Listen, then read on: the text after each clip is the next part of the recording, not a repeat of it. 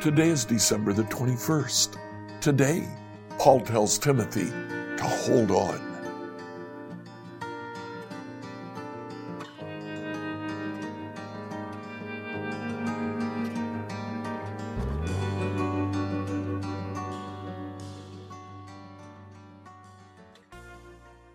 Today, as we read through the Bible in a year, I'd like you to read 2 Timothy 1-4.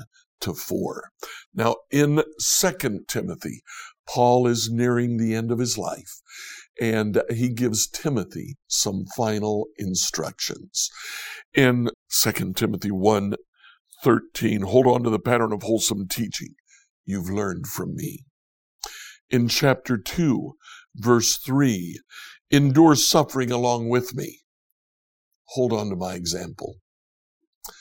In chapter 3, verse 10, you, Timothy, certainly know what I preach and how I live and what my purpose in life is. Timothy, hold on to my purpose. I passed it on to you. And what is that purpose? According to 3:16, it's to teach Scripture. In 4:2, Paul says, preach the word of God. Be prepared whether the time is favorable or not. Correct, rebuke, and encourage your people with good teaching patiently. Hold on to my mission.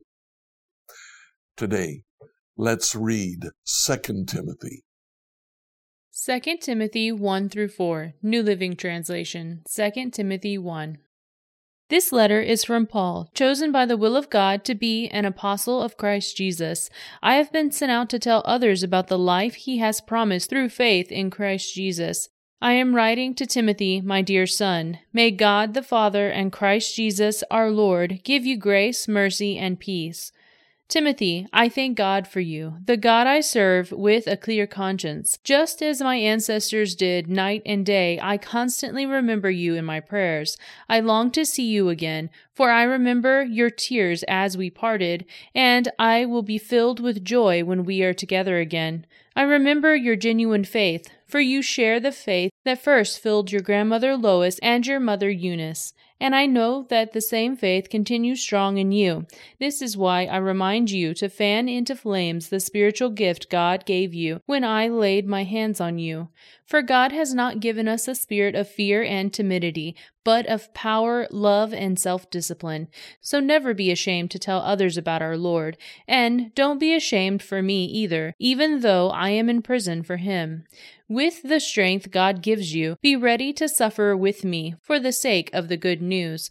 For God saved us and called us to live a holy life. He did this not because we deserved it, but because that was his plan from before the beginning of time, to show us his grace through Christ Jesus. And now he has made all of this plain to us by the appearing of Christ Jesus, our Savior. He broke the power of death and illuminated the way to life and immortality through the good news.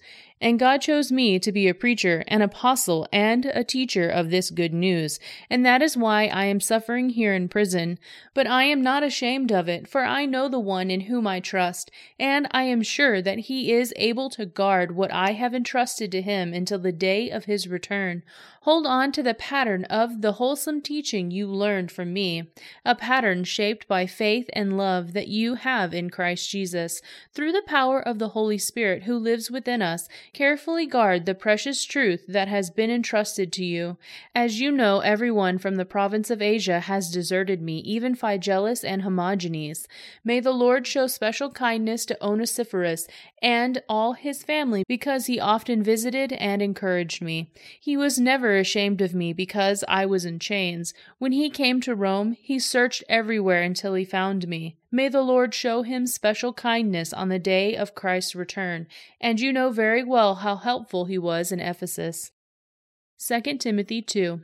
Timothy, my dear son, be strong through the grace that God gives you in Christ Jesus. You have heard me teach things that have been confirmed by my reliable witnesses. Now teach these truths to other trustworthy people who will be able to pass them on to others. Endure suffering along with me as a good soldier of Christ Jesus. Soldiers don't get tied up in the affairs of civilian life, for then they cannot please the officer who enlisted them. And athletes cannot win the prize unless they follow the rules, and hard-working farmers should be the first to enjoy the fruit of their labor. Think about what I am saying. The Lord will help you understand all these things. Always remember that Jesus Christ, a descendant of King David, was raised from the dead.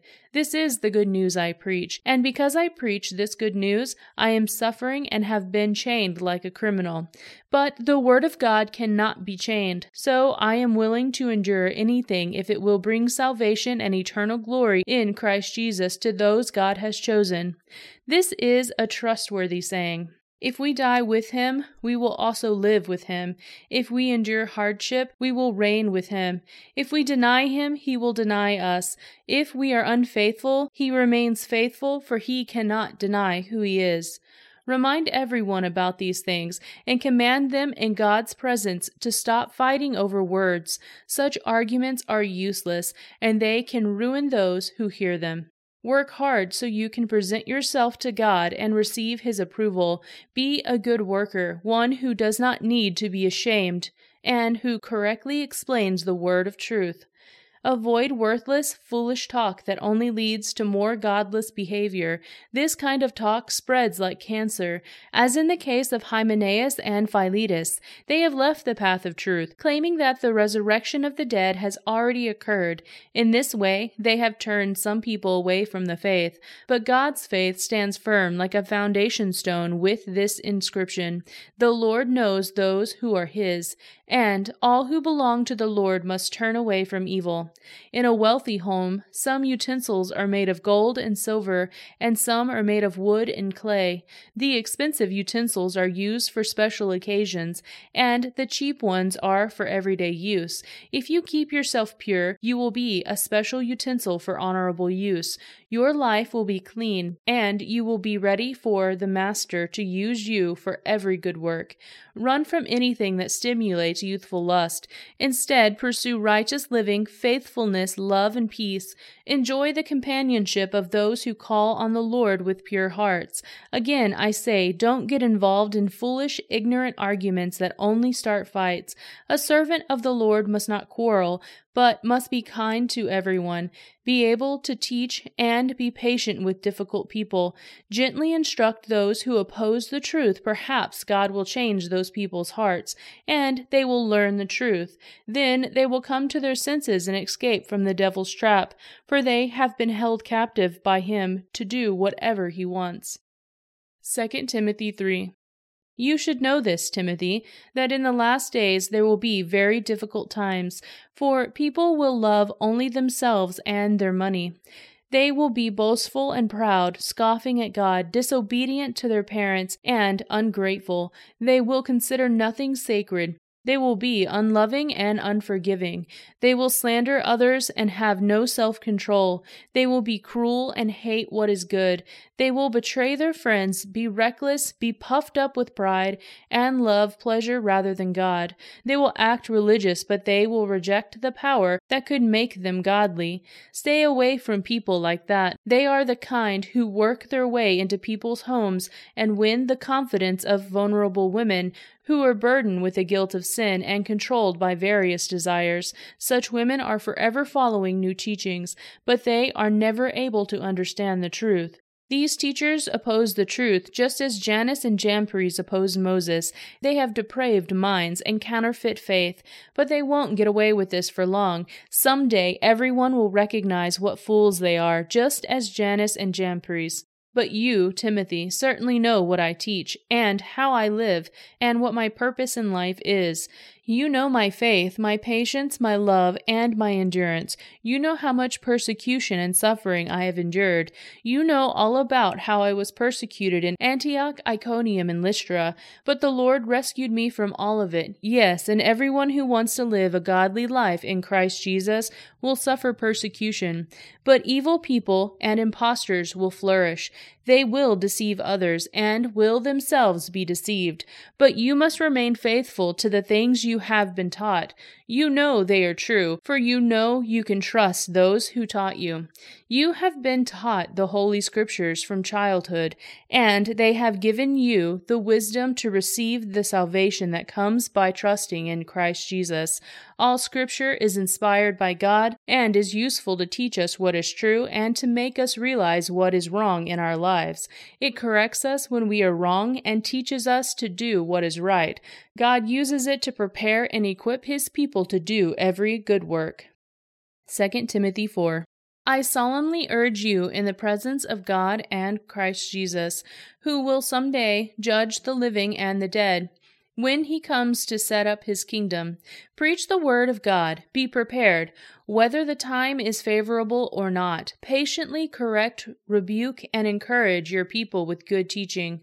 For a time is coming when people will no longer listen to sound and wholesome teaching.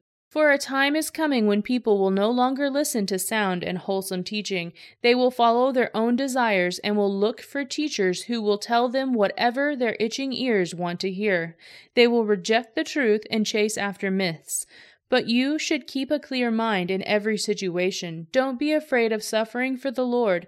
Work at telling others the good news and fully carry out the mystery God has given you. As for me, my life has already been poured out as an offering to God. The time of my death is near. I have fought the good fight, I have finished the race, and I have remained faithful. And now the prize awaits me, the crown of righteousness, which the Lord, the righteous judge, will give me on the day of His return. And the prize is not just for me, but for all who eagerly look forward to His appearing.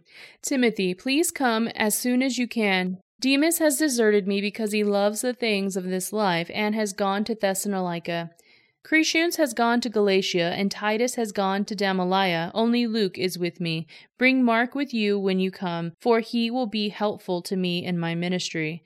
I sent Tychicus to Ephesus. When you come, be sure to bring the coat I left with Carpus at Troas. Also bring my books and especially my papers. Alexander the coppersmith did me much harm, but the Lord will judge him for what he has done. Be careful of him, for he fought against everything we said. The first time I was brought before the judge, no one came with me. Everyone abandoned me. May it not be counted against them. But the Lord stood with me and gave me strength so that I might preach the good news in its entirety for all the Galatians to hear. He has rescued me from certain death. Yes, and the Lord will deliver me from every evil attack and will bring me safely into His heavenly kingdom. All glory to God forever and ever. Amen. Give my greetings to Priscilla and Aquila and those living in the household of Onesiphorus. Erastus stayed at Corinth, and I left Trophimus sick at Miletus. Do your best to get here before winter. Eubulus sends you greetings. And so do Pudens, Linus, Claudia, and all the brothers and sisters. May the Lord be with your spirit, and may His grace be with all of you. Scripture reading by Emily Herrera. Like, follow, and subscribe to this devotional on whatever platform you use to listen to it. Email your questions to us at questions@becomehope.com. Tomorrow, we will turn to 1 John and see that God is light.